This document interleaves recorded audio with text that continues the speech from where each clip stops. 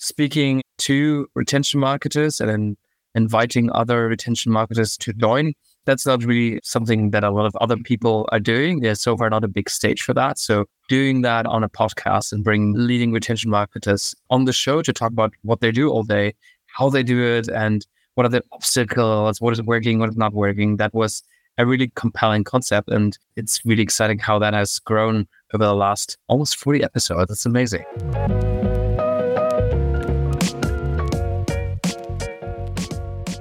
Hey everyone, and thanks for listening to and watching the One-to-One Consumer Marketing Podcast. Today is a very, very special episode because I'm actually going to be interviewing Max Koziolek, who is the CEO at Spectrm and has been my boss for the last 5 years. This is going to be a very fun and special one for us. Max, thanks so much for coming on the show. It's a pleasure to be here, but really excited. Yeah, I mean, for context, for all of our listeners, as you've been listening to my voice for, who knows, the last 40 episodes, maybe. I made the tough decision recently to move on from Spectrm. It's been nearly 5 years, which, as we all know, for people who work at startups, feels like about 25 years with how much goes on at a startup as fast-paced as Spectrm. But I'm very excited that, Max is here today. He is going to be taking on the podcast. He's going to continue interviewing marketing leaders at global consumer brands. And Max, has been an amazing boss these last 5 years. I'm sure he will be an amazing podcast host as well. But, to start things off, Max, I'd love to hear, why you even let me start a podcast in the first place, because it's been quite a journey.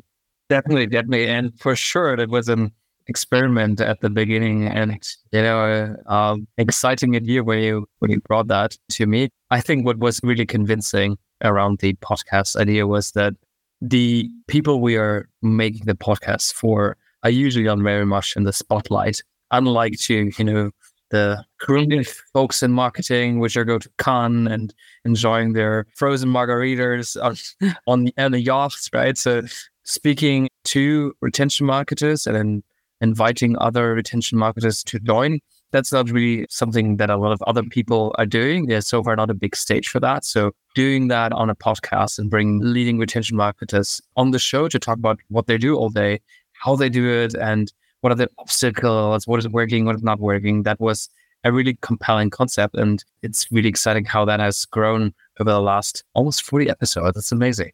Yeah. And I've always been amazed too at the, you always mention the podcast in our meetings behind the scenes. You always listen to every episode. And I think that speaks a lot for how much you want to kind of learn about retention, learn about CRM directly from the people who are the types of people that are our customers. I think one thing we see on the podcast too is a lot of career advice given, or like strategic and tactical advice. Have you learned new things from the podcast and from the interviews we've done?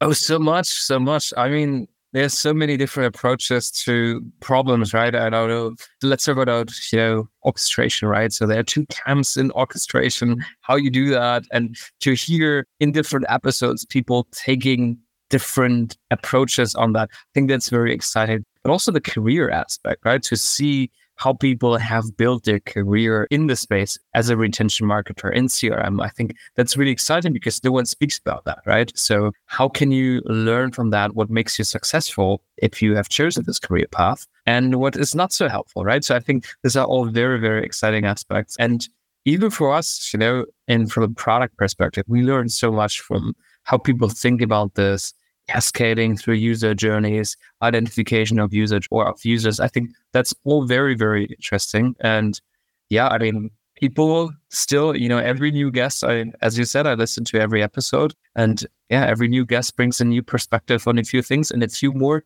little hints of tactical advice, which I think is also something that we need to share more. Yeah, absolutely. I've been amazed myself at how much I enjoy taking the time out of the regular day of startup marketing and speaking to the people that we're building this product for. And I know that one thing that we've spoken a lot together is also, community and building that community of CRM marketers through the podcast. And I think, that's something that we have, exciting things coming for Spectrm as well. But, how are you feeling about the community of CRM marketers and retention marketers that we've built over the last year and a half with the podcast? This community is amazing because I think for a lot of other fields and in marketing, right, there are communities where you can tap into, but especially on the retention marketer and CRM side, there are very, very little. So the people have been super kind, super helpful. If you ask them, they've just been on the podcast, you ask them to come on another episode to chat with others. Absolutely no problem. You ask them, to give feedback on something, they respond in a day. So I think that's really exciting because I can only foresee how this is growing, right? So the more people we bring on, the more different perspectives we have, the more similar companies or similar profiles, similar challenges we have. And that is a little bit like a flywheel, right? So the more people we have, the more value it creates and the more people hopefully will join. And I think our goal down the line is to really build the community for retention marketers at global companies, because there are quite a few, but it's very, very hard to connect the dots for them and to build that. Yeah, I mean, it's exciting stuff, and I'll very much be looking on with excitement. I will try to get into the community as well. I will be there. But I think, one thing for us that was so interesting over the last, when we started the podcast, we were really interviewing kind of all marketing leaders at global brands. But then when things shifted in the economy and we started really focusing on retention, I think businesses were shifting a lot of resources away from growth at all costs and into making more money from their existing customers. So I think that focus on CRM at the kind of business strategy level is something that we also did very much at the podcast level. And I think we saw some very interesting shifts for us, at least in terms of the learnings and the type of, interest from people that you mentioned. Like the community has been incredible and much more active than before because really CRM is at the heart of all things retention for consumer brands. And so getting very close to them and learning why they're doing what they're doing and all of that work has been an amazing learning journey for, I think, all of us. But what are your insights on that? I mean, you interviewed now really from global brands, which are making a ton of revenue and engaging millions of consumers every day. And so, we have seen a shift in the economy and retention became more important than before. So was that the sentiment of the guests? And what else have you seen when you were talking to them? Yeah, I mean, I think the guests are obviously biased being CRM marketers and retention marketers, but that was definitely my feeling from them, right? They all echoed that idea that much, much more board and CEO level attention was being paid to their efforts in CRM and retention, and that it was really kind of a strategic focus. And I mean, I've learned so many things, I think, from all of the interviews. It's very hard to break it down, but there are probably three things that really stick out to me. One is the whole orchestration piece. I think that's something that everyone I interviewed with on the CRM side speaks about orchestration in one way or another, right? How do we connect the dots of the customer journey? How do we engage customers? How do we build the ideal journey? How do we deal for the non-ideal journey? And then how do we kind of really connect with individuals? I think Karan Gupta from Marley Spoon, who's their global head of CRM, had something that really stuck to mind that I think sums up how so many of them think about it, which is this whole idea of 3 pillars for CRM. So you have unify, right? How do you unify the entire customer journey? How do you know who each person is? How do you resolve for identity in a digital world, which is very fragmented? So I think that's a whole topic that I could spend 15 podcast episodes on, but that is really interesting how different companies are solving for that. That is kind of the foundation for orchestration, right? You can't do orchestration if you haven't unified and understood who that person is and how you can reach them and what the data is that underpins that orchestration. So then there's, the channels you might use, the logic that underpins how you kind of engage with them. And the final pillar is personalization, right? So once you have unified data, once you have a means to orchestrate journeys, then you can talk about how do we engage the individuals in our segments personally. And I've found that nearly every marketer I spoke to talked about those buckets, sometimes in different ways, but it really was how they envisioned the whole journey. The other big piece, I think, was data and experimentation. That always comes up in digital marketing, but I think it was really at the core of what CRM marketers are doing right now. And I love this idea from Aaron Bonsang, who is head of own channels at iRobot, and Gazalushi, who is from Whaler. They both mentioned something along the lines of not all data is created equal, or, not all data is good data. And that really stuck with me because I think as a marketer, you tend to just think like all data is good. We're trying to hoard as much data as possible. We try to hoard as much signals from advertising platforms as possible.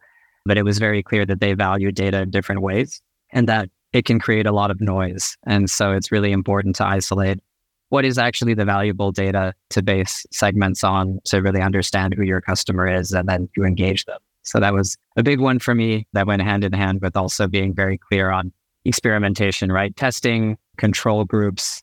I think I was amazed to see that all CRM marketers really probably in a more standardized way than other marketing departments are very strict on control groups, always making sure they don't have certain people that get a message, to the point of, they have certain global control groups that never receive any marketing communication at all. And I think you really have to buy into the experimentation mindset to do something like that. So I thought that was something that also really stuck with me. That is something a performance marketer can't do, right? So that's the first thing they can't do.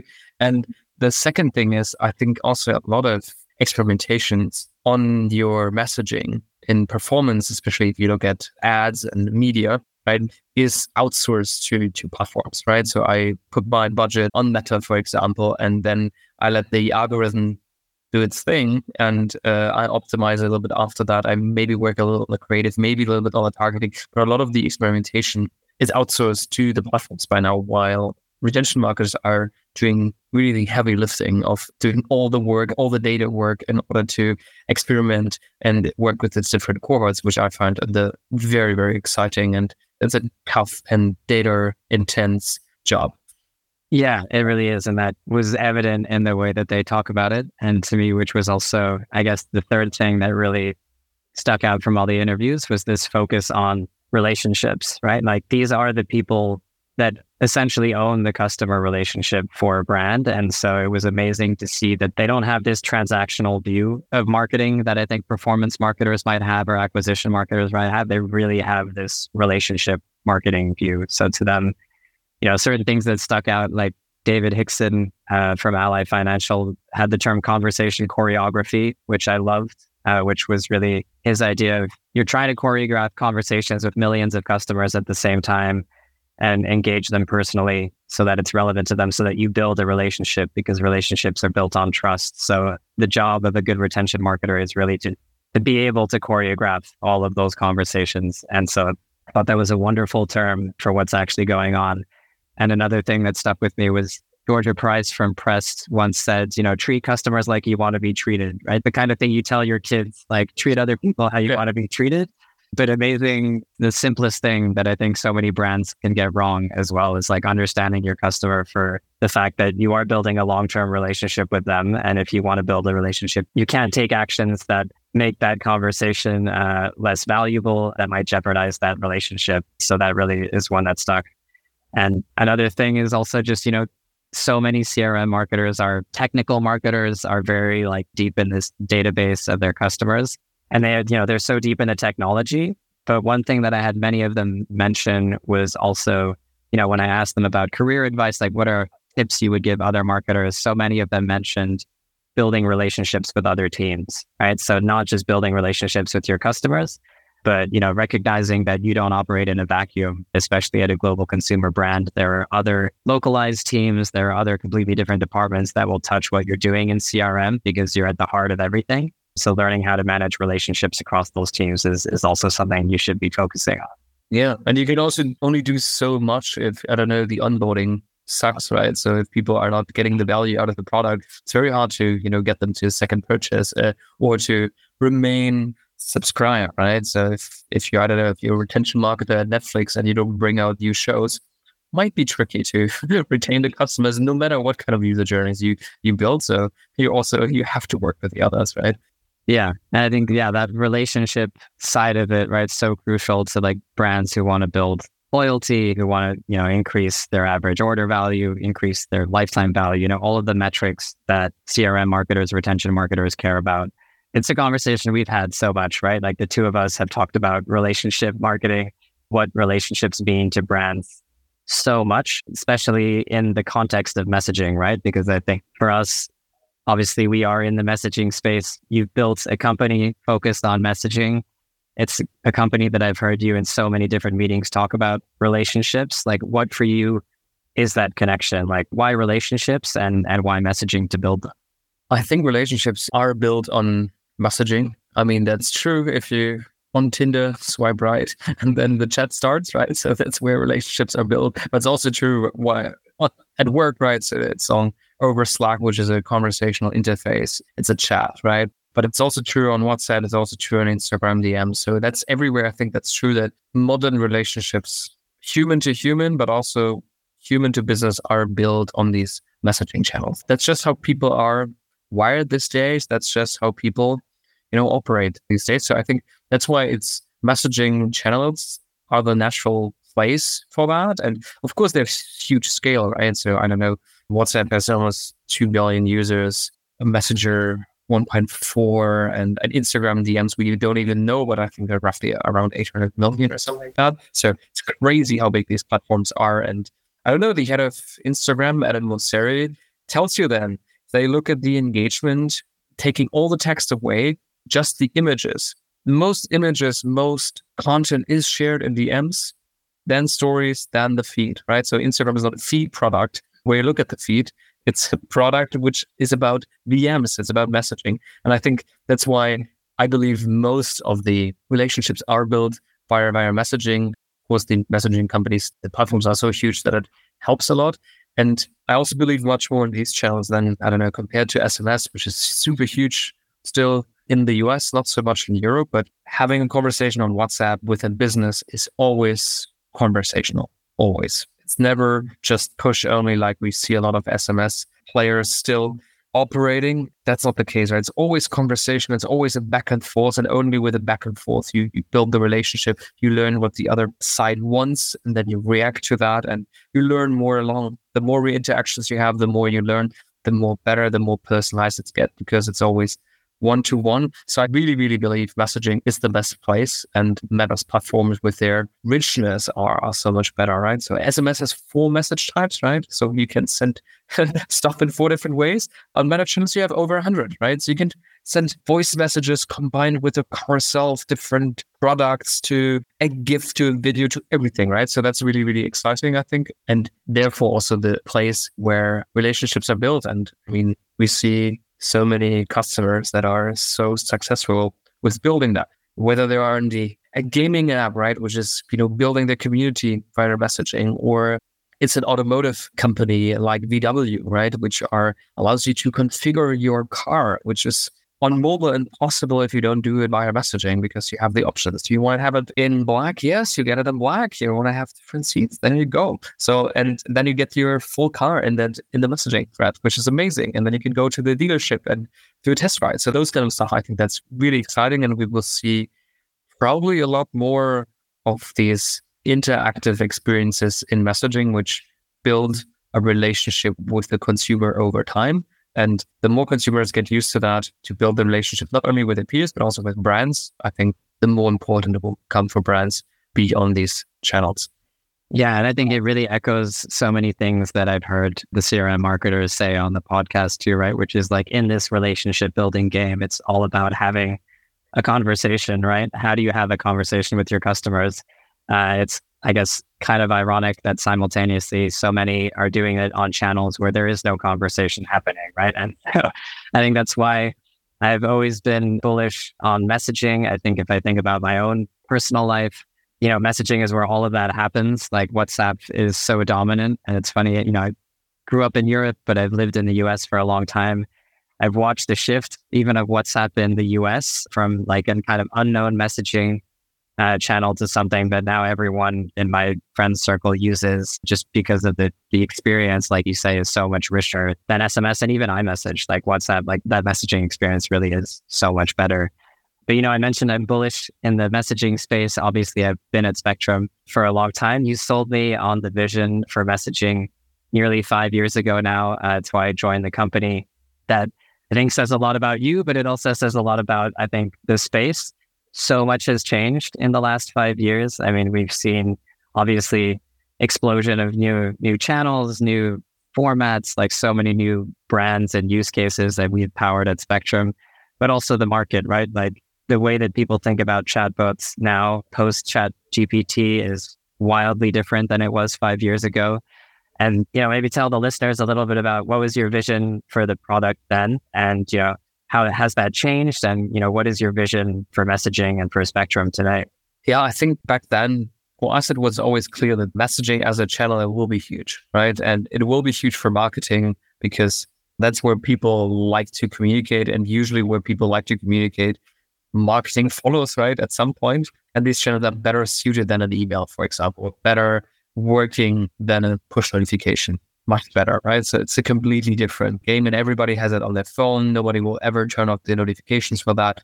All those kind of things. I think that was very clear from the beginning. And we also, when we got in the very early days already a little bit of a Google funding to build our conversational AI. So we back then already had the vision of where that should go.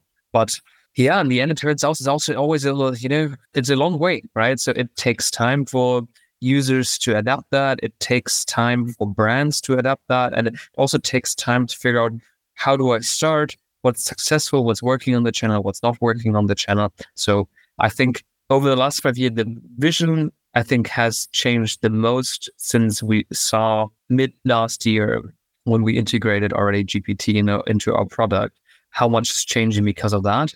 I think that's really all my view on what's happening in the future, because if I would give the vision now an update here live on the podcast, I think every brand will be on a messaging app like they are on social today. And every brand will use a large language model in order to power that. Because these are two mega trends which are, isolated, very, very hard to ignore. But combined, it's very, very clear that if you don't do this as a brand and your competitors doing, they eating your lunch. That's very clear. And I think that's a little bit of a tipping point we currently see, that messaging with all these richness, all these capabilities, with this ability to send push notifications, plus this deep and rich understanding of large language models. That's pretty much the future of the mobile screen, and definitely one center stage for mobile for brands in the next coming 5 years. Yeah, I think it's a very exciting time. There's, like you said, a lot is changing, but the big picture vision, the reasons why this is such a good idea haven't. It really comes down to human nature at the end of the day and how we choose to communicate with phones. So, I'm very excited to watch this vision play out. I've been excited for the last 5 years. I remain excited, and I will be watching more from the sidelines now. But I'm very excited also that you have decided to continue this podcast, because it's been such a wealth of learning. It's been an amazing place to build community with so many different marketers at global consumer brands. And, why did you decide to continue it? I know I made my pitch, but what convinced you? I mean, first of all, it will be very, very hard to fill in, because I think you're doing that in a unique way, which I really enjoyed to listen to. I think I will try my best to step in, because I think there's still so many things which we were not able to put on the show.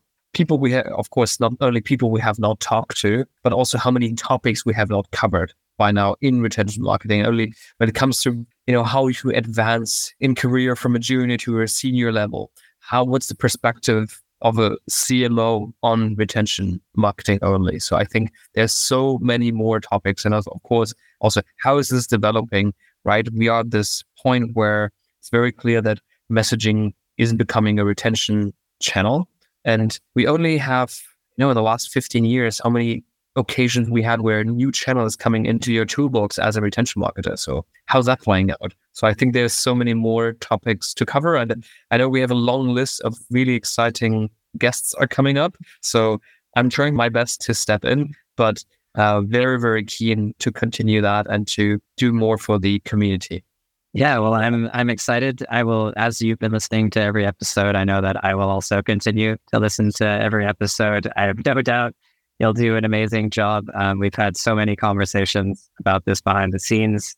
We've also had so many conversations about so many things in the last few years. I know that you will continue to have great conversations with everyone that comes on the show. So I'm very much looking forward to that. To all of our listeners, it's very bittersweet for me to say goodbye. And, Max, you're in very, very good hands here with Max.